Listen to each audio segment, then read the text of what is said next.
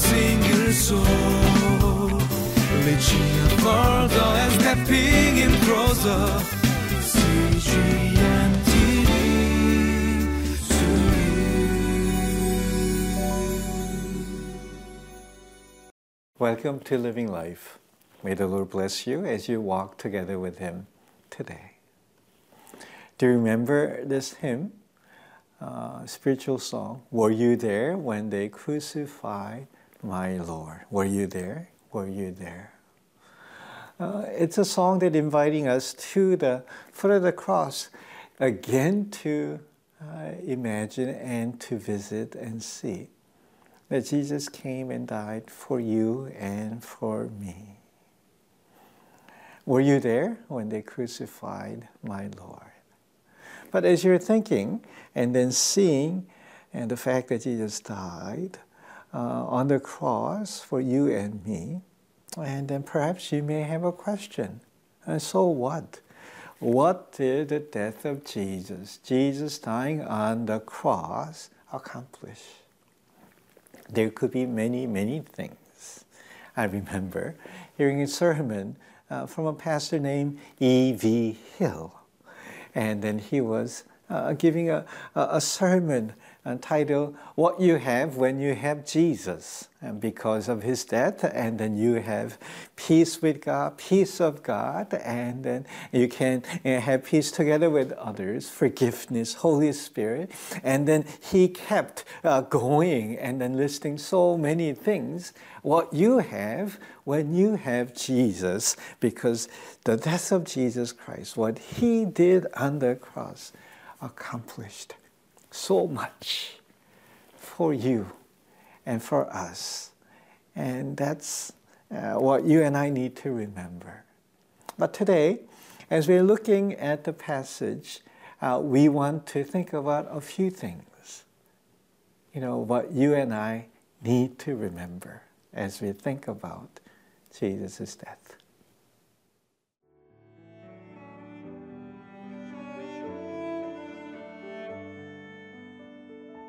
John chapter 19, verses 17 through 27.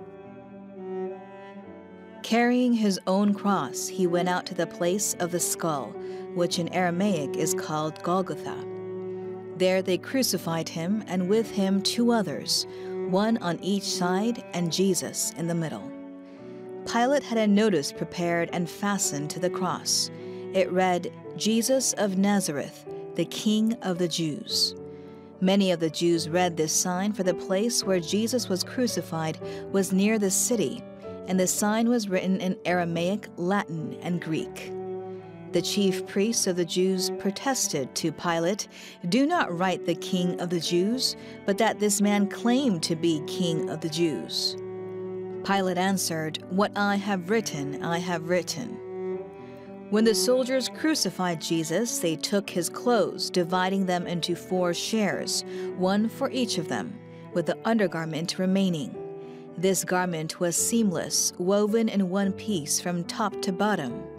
Let's not tear it, they said to one another. Let's decide by lot who will get it.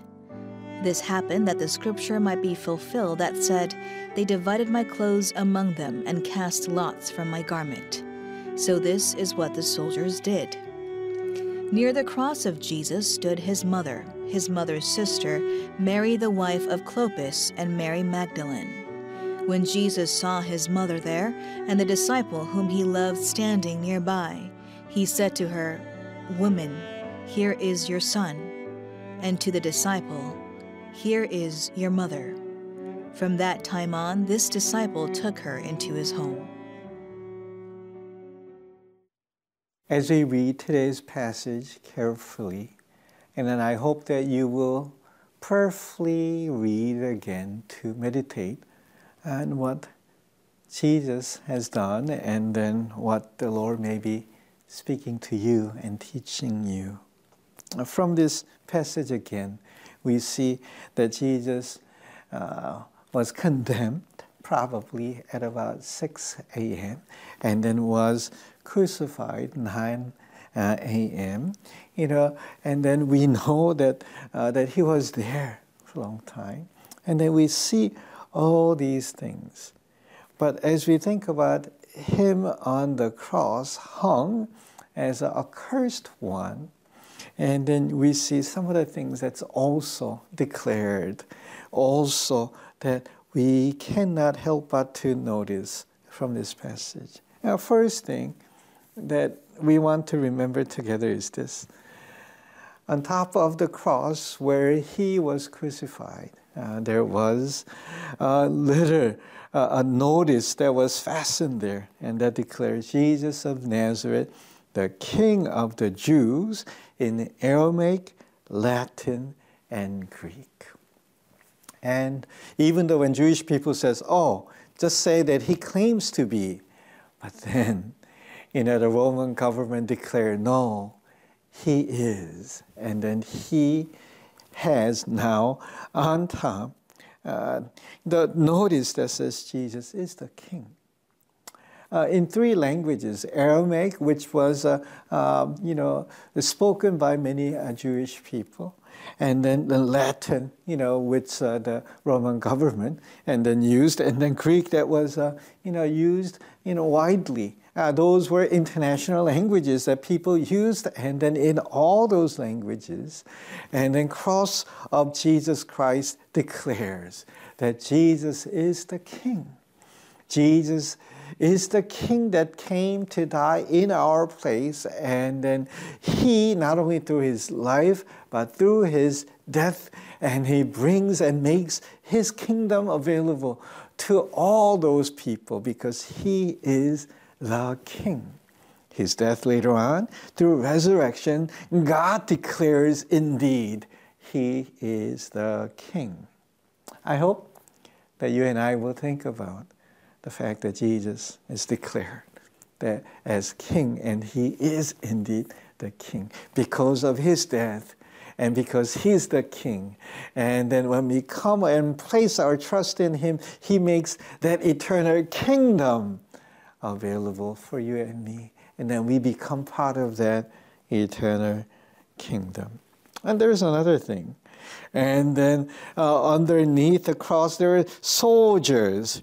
And then there are also, and then dividing, and then his clothes, and then just throwing a lot and just trying to not tear it and just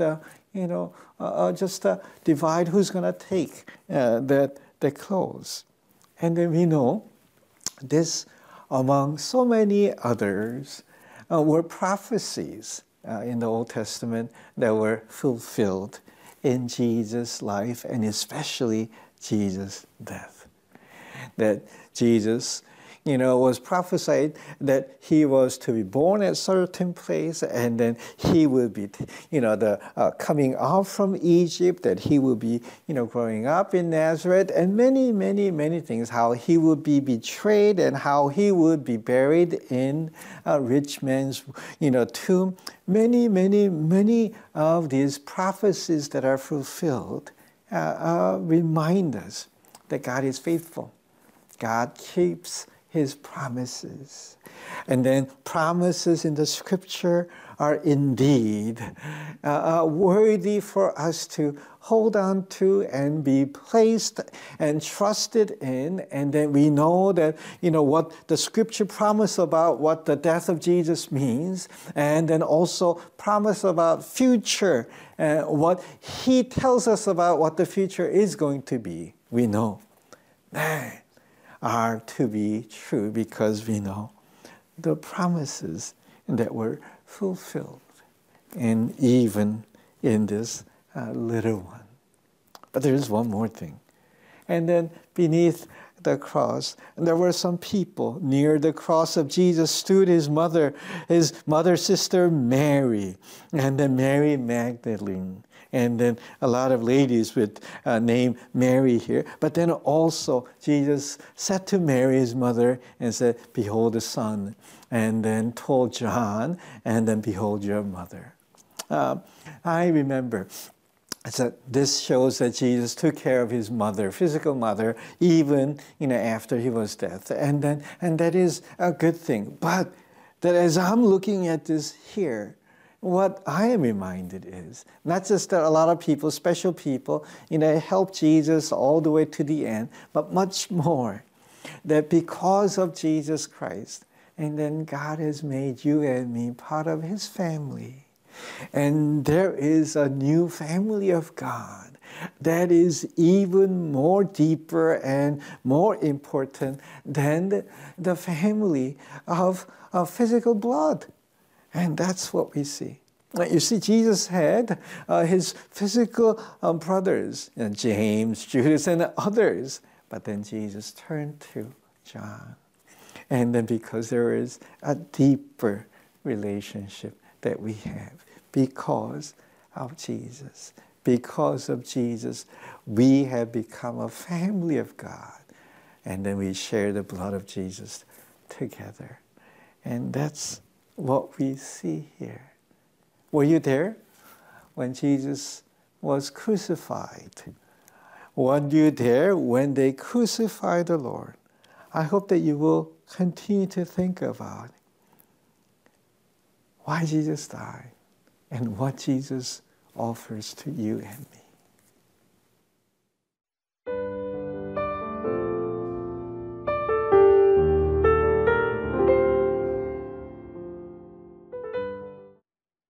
I hope today, as you meditate upon this passage, that you will remember who it is that came and died for you on the cross.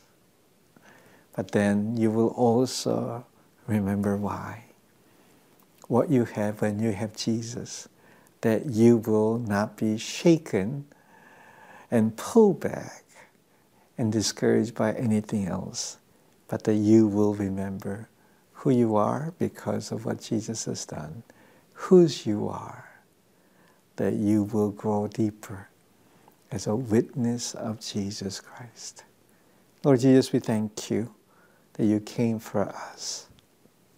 And Lord, we pray that you will help us to experience and enjoy the blessings that you give to us as your people, as your child, as we remember and meditate more about you and your cross. In Jesus' name, amen.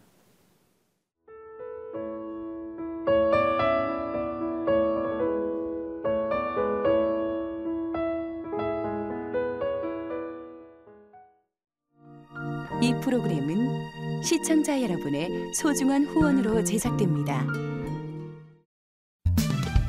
For a single soul, reaching further and stepping in closer. See